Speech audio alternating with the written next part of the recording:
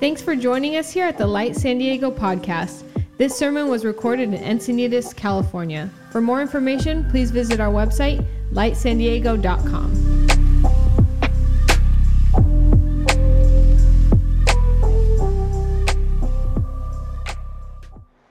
So we're going to be beginning a new chapter in our Intentions series. For the next couple of weeks, we're going to be talking about a biblical vision for singleness. And for those of you who are not married and you've been with us the last couple of weeks, thank you for journeying with us. And for those who are married, we're going to ask you to do the same thing. For you to come along with us the next couple of weeks for us to discover and maybe rediscover God's intention behind those who are called into what the Bible calls is a gift of singleness. And we have some pretty loud voices wanting to define what we are to think about those who are not married. We have a kind of a secular cultural narrative as well as kind of a traditional religious narrative, both of which sometimes stray away from what Jesus intended for our understanding of his vision and his purpose for singleness. And so we're going to be breaking this up into 2 weeks. The first week, we're going to be talking about the cultural vision for marriage versus a biblical vision for marriage. We're going to be talking about kind of the interpersonal experience for those who are single, specifically who exist within the church. And then also how, as a church, we can have a response, a familial response to that. Next week, we're going to be talking a little bit about singleness within longing. Singleness within dating, for those who that's a journey that you're on. And lastly, we're going to be talking about singleness within the kingdom of God. So excited for next week, but for this week, we want to dive into these themes. And in order to kind of set the table, we have to be able to talk about the difference between the cultural narrative of singleness versus the biblical vision of singleness. A little bit of a disclaimer here. What we're going to be talking about, not all of it, but some of it might be some mature content. So if you're watching this with your kids and maybe they're younger than high school age, you might just want to be able to watch this first. Also, I wanted to let you know that I understand that I'm teaching on singleness from a vantage point as a married man. Jen and I have been married for over 15 years. So I wanted to let you know that this sermon has been written within the context of community. I didn't write this on my own, on my couch someday. This has come through lots of research, lots of conversation within leaders within our church who are single, both those who've not been married, those who've been divorced, those who've lost spouses, and have asked them to help contribute to what we're going to be talking about today. Also want to just briefly just answer the question, why? Why are we going to be spending 2 Sundays talking about the concept of singleness? A few reasons. Number one is that God's word, all of it is to you. So if you're married, God's word on marriage and singleness is to you. And if you're single, God's word on marriage and singleness is to you. And so we can't just find the parts that we feel like apply to us. We have to continue to let the whole word of God shape our understanding and our hearts. Secondly, half of our church are people who are not married, not yet married, who've previously been married. And so we want to make sure that they receive as much time and as much honor as those who've been poured into the last couple of weeks. Also recognizing that those who are single in their 20s are going to have a different experience of singleness for those who are in their 30s or 40s or 50s or 70s. And we're going to hopefully do a good job of kind of spanning that width of experience.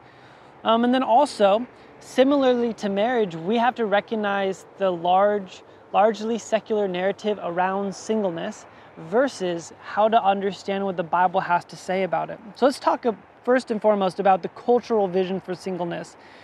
Some statistics from the Pew Research Center and from Barna, just to let us know kind of culturally where we are, is at the current moment, 31% of adults in America are single. The higher education that you have, the more likelihood that you are to remain single. 50% of those who are single currently are not looking for a relationship. 25% of adults in our nation have been divorced. 65% of Americans thinks it's a good idea to live with a partner before marriage to continue their singleness. In 2021, the average age for a marriage for females was 33 and for males was 35, compared to 20 years ago when females were 25 and males were 26. So we're seeing the age of people entering into marriage versus singleness start to grow. And there's a good reason for that, is that society's view of singleness is continuing to be elevated. For thousands of years, marriage was largely this social rite of passage. And that has been really pressed up against within our society. But for different reasons than what the Bible says. Dr. Carla Manley, recently in a New York Times article talking about singleness, says this: even outside monogamy, casual dating, courtship, chasing potential love, interest takes energy and time. When you're not seeking partnership, you are in a very relaxed, calm inner space and generally more comfortable with who you are. You're not trying to impress anyone and you're not trying to please anyone except that inner being. And the large gist of this article was essentially saying, why would you waste your time or spend your time pursuing relationships when you can invest all of that time on you? And so there is this heightened value for singleness within secular society, but it's largely based on the assumption that you can have more time and energy and resources spent on you instead of it being wasted on another, which varies different than kind of the biblical version of marriage that essentially says, if you are not married, then that means there's a level of restraint that you have sexually, what your call and your purpose is. And so I want to explore that. Sam Allberry has written an amazing book called 7 Myths About Singleness. And in his book, he talks about these two contrasting views. He says, from the point of view of Christianity, to be single means being both unmarried and committed for as long as we remain unmarried to sexual abstinence. The Bible is clear that sex outside of marriage is sinful, something that is underlined in the teachings of Jesus. To be single is to refrain from any sexual behavior. If you're single long-term, as a Christian, that means being sexually abstinent long-term. This is very different from predominantly secular culture around us, which holds that to be single involves the former, being unmarried, but not the latter, sexual abstinence. And since marriage is often seen as a constraint in many ways, being single in a secular context can be thought of as a positive boon. You have the freedom to find sexual fulfillment without any of the commitments that come with marriage. You're free to play the field in whichever way you think will make you happy. A prominent British journalist and broadcaster, Mariella Frostrup, describes singleness as a solvency, great sex, and guilt-free life. And so we have to ask ourselves some questions. If we are to live into the biblical vision of singleness, is that vision compelling and true, or is it dangerously oppressive? How does the church live out the biblical vision for singleness? And then how can you as an individual, whether you're married or single, adjust our vision and framework of singleness to align with God's? So let's talk a little bit about the biblical vision for singleness. And I think for me growing up, I never heard this taught. This was honestly a shock to me when I started looking into this a few years back, is that the Bible has an incredibly high view of marriage. And the reason why that's significant is because the context in which the Bible was written in.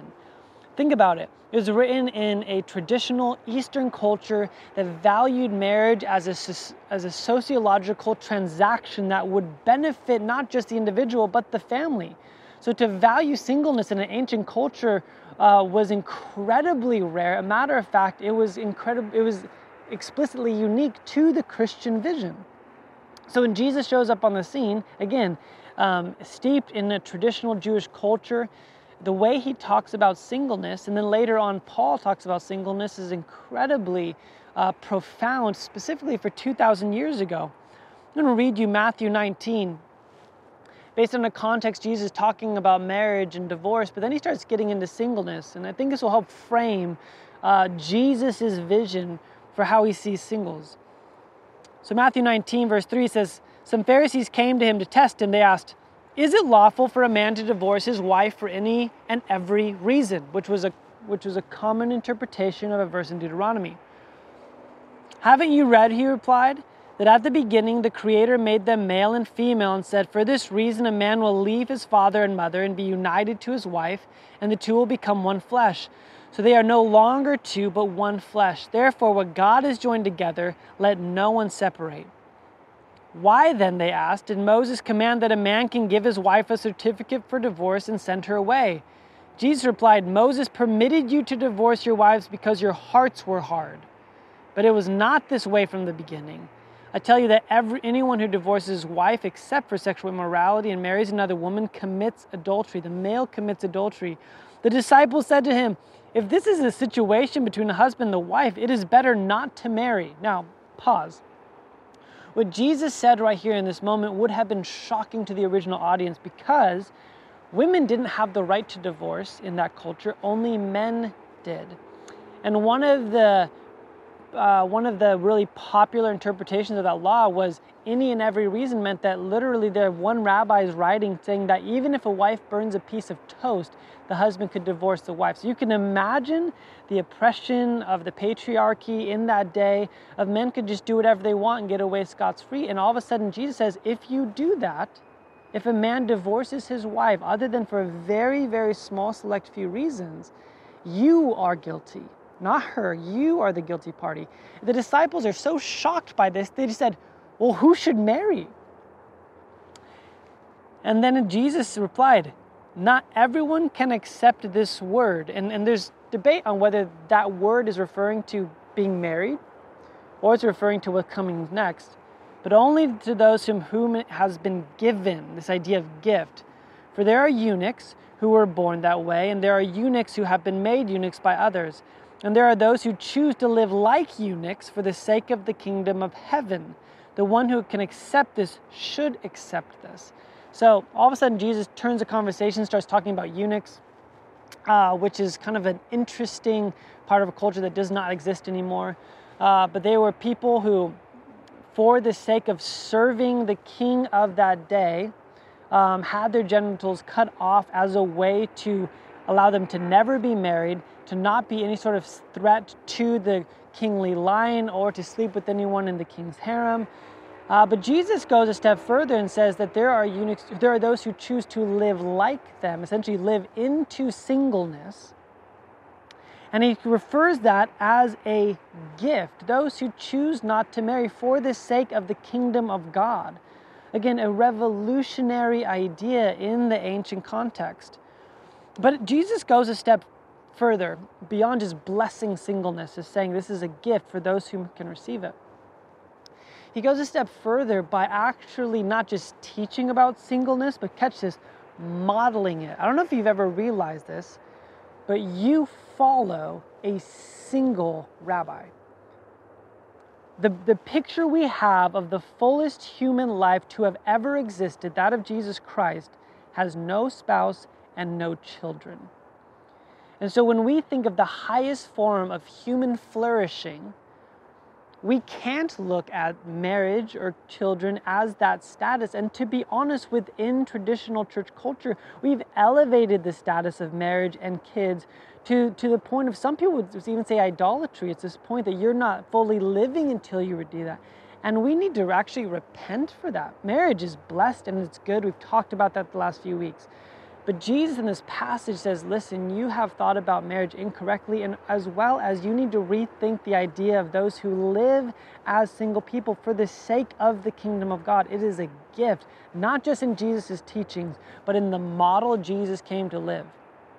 I mean, what a beautiful picture that the highest form of human life we could ever model ourselves after is himself single. So if you're single watching this, your ability to live like Christ is unique in your ability to live into that.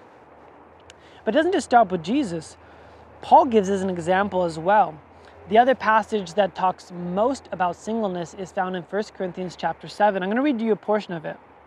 Paul, who is himself single, we think at one time he probably was married, and around the time of his conversion that his wife may have left him. And as he's writing to the Corinthians at this time, he doesn't have a wife. And he says this, I wish that all of you were as I am. But each of you has your own gift from God. One has this gift and another has that. Do you see the phrasing of gift? The singleness is a gift. Now to the unmarried and the widows I say, it is good for them to stay unmarried as I do. Skipping down to verse 28, he says this, but if you do marry, you have not sinned, thank God for me. And if a virgin marries, she has not sinned. But those who marry will face many troubles in this life, and I want to spare you of this. Now, a quick note on this. Oftentimes, people who are single and longing for marriage fail to recognize, as well as those who are married and long to be single, that singleness comes with both gifts and burdens, and marriage comes with gifts and burdens. And what we often do is we compare the gifts of singleness to the burdens of marriage, or vice versa. We compare the burdens we have in marriage to the gift of singleness, and we can't do that. Each of them are a gift, and each of them have unique blessings and unique burdens that God is calling us to live into with His agenda.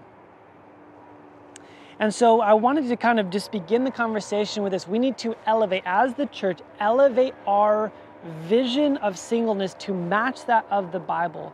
That those who are single are not somehow in this waiting room to start life. A matter of fact, the Bible may argue that they have a sense of life that is unique to the kingdom of God that we ought to learn from, those who are married. Now, I've talked a lot about how singleness is a gift in the biblical context, but I want to pause right here because I recognize that those who are watching this who are single might have this sense of like, that short-sighted. It's like, who are you to talk about singleness being a gift? And I recognize that I come from a unique vantage point. So I want to share some of the conversations, some of the reading that I've done, different books that have been recommended to me that really portray singleness well. One of them being from Kate Wharton. Her book, Single-Minded, Being Single, Whole, and Living Life to the Full, describes just some of the tensions that single people face in our culture. She says, when we have to fill in a form and tick a box marked single, when we have to pay a single room supplement for a holiday, when we are faced with a 2-for-1 supermarket offer that we know we'll end up throwing away, when we steel ourselves to enter a party alone, when we need someone to hold the other piece of flatback furniture we're building, when we come home to an empty house and there is no one to tell about the highs and lows of our day, at these times and at many others, being single can feel like the raw end of the deal. Romans 12:15 tells us that we are to rejoice with those who rejoice and we are to mourn with those who are mourning. And sometimes that's the same person. And I would encourage you, if you are married and your friends are married and you live a whole world within that context, we are called to enter into the unique journey of our brothers and sisters who are single, to hear about the joys, the gifts, and the blessings, and also the burdens and the pains. And I just know from the past couple of weeks, my life has been enriched just sitting with some of my single brothers and sisters, listening to their stories, learning things I never would have known. Some of the conversations that I found really interesting was talking about specifically the last 2 years. Those who experienced COVID through the lens of singleness versus those who went through COVID married.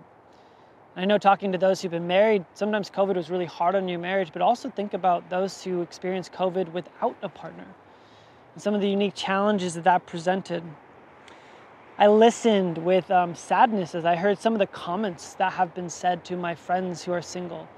This sense that they have not reached this level of maturity until they've been married. How they're talked about of, oh, you don't understand that. Sat there listening to how many of our national holidays are geared for, and cultural holidays are geared for romantic love, Valentine's Days, anniversaries, weddings, and how very little holidays are geared towards those who are single. A practical application of this might be celebrate the heck out of your single friends' birthdays. It's a way that we can show love and respect and honor in that way. And in our conversations, it wasn't all woes, it wasn't all negative. There were some beautiful joys of them talking about the unique liberty and freedom they have to go on a trip or to go and make a decision for dinner without having to think about someone else, or choosing their bedtime or their favorite show to watch. And the idea is not to pit single people as in a lesser context or state, but rather it's a different context and state. And as those who are married, it is to our benefit and our wisdom to learn from our brothers and sisters in the same way we've encouraged those who are single to learn about the unique status of those who are married within our church.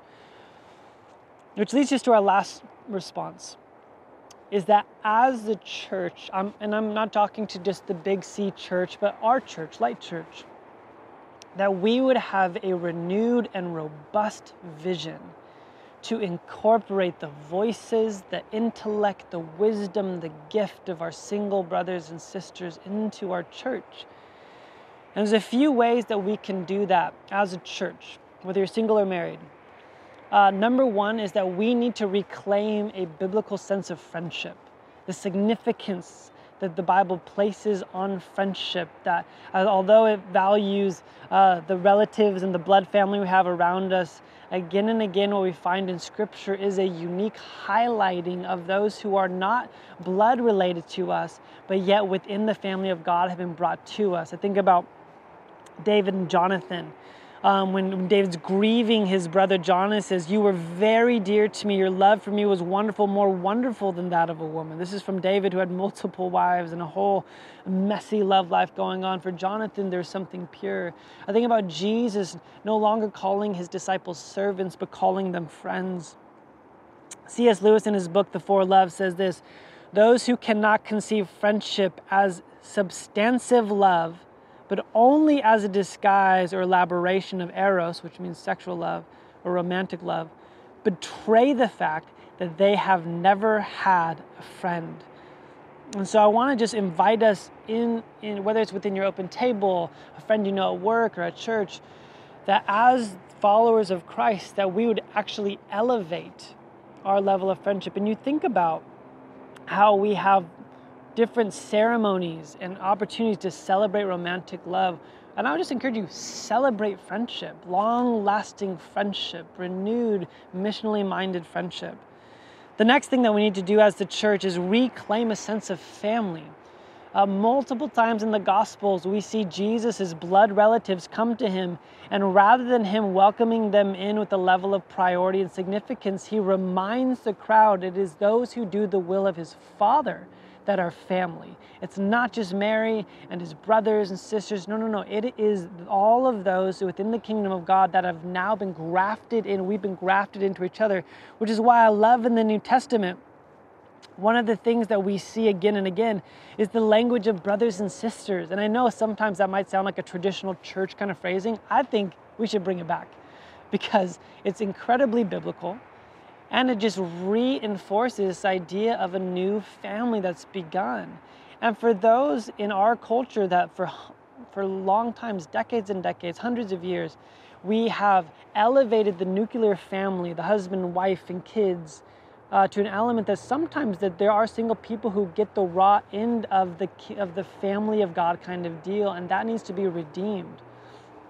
So invite people into that. I think of Psalm 68:6, which says, "God sets the lonely within family." Not that everyone who's single is lonely, but we need to make sure that those who are single should not be lonely.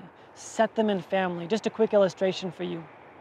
One of our really, really good friends, Matthew Wright, has been a part of our lives the past couple of years. I just want to say he has been grafted in, not just into our friendship, but into our family. Just a couple of ways we've seen this. When he's over and we're writing music, he literally has a theme song for each one of our kids. So Vienna has her own theme song that we just know and we sing now as a family. Augustine, in his top drawer, has a baseball, his first baseball ever given to him by Matthew Wright. And so in his mind, Uncle Matt is the best baseball player that's ever lived. And I just got to tell you, one morning, Matt came over and cooked us breakfast, which was such a beautiful thing. I just got to say, they, to this day, are the best pancakes I have ever had.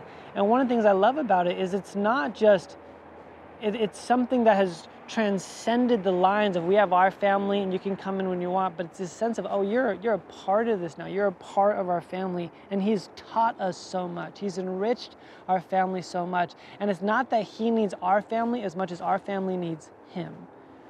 And I think that's the perspective shift. This isn't a bunch of single people needing family as much as there are families who desperately need the single brothers and sisters in our church to be welcomed in. And lastly, for those who have longing of within their singleness of thinking, will I have a spouse? Will I have kids? I just want to remind you and encourage you that within the Bible, I think about Paul as he talks about Titus in Titus 1:4 and Timothy, he says this, you are my true son in common faith. The Greek word here literally means legitimate son. You know that Paul had children?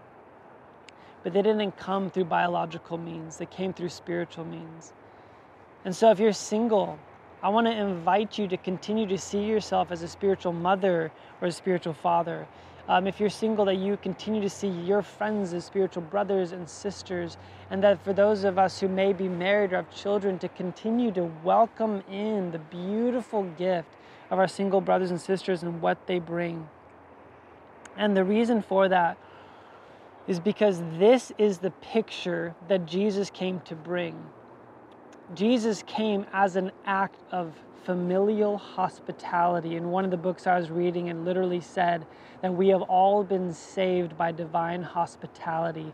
God has welcomed us into his family. He's welcomed us to his table, and we ought to do the same. So in practice, can I encourage you to do something? It's Communion Sunday. And before you run to the cupboard and grab some bread and wine or juice, maybe think about that. Maybe do that today, but maybe think about someone you could invite into your home this week. Invite them in and say, would you come and break bread and share a cup with us? And again, reinforce the beautiful thing that our culture is desperately missing, that singleness is not just a gift to feed your own selfishness, but it is a gift to be poured out for the beauty and the redemption of the whole church that we desperately need. And if you're watching this and you're single, thank you for being a part of our community. And whether you've yet to be married, whether you've been divorced, whether you've lost a loved one, I honor the unique sacrifices and challenges that you face, but also the unique gifting and strength that you bring to our family. You're so dearly loved. Thank you guys for watching this, and we're excited to continue to journey into maturity as a church together. Grace and peace to you.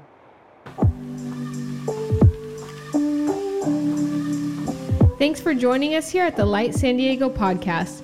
This sermon was recorded in Encinitas, California. For more information, please visit our website, lightsandiego.com.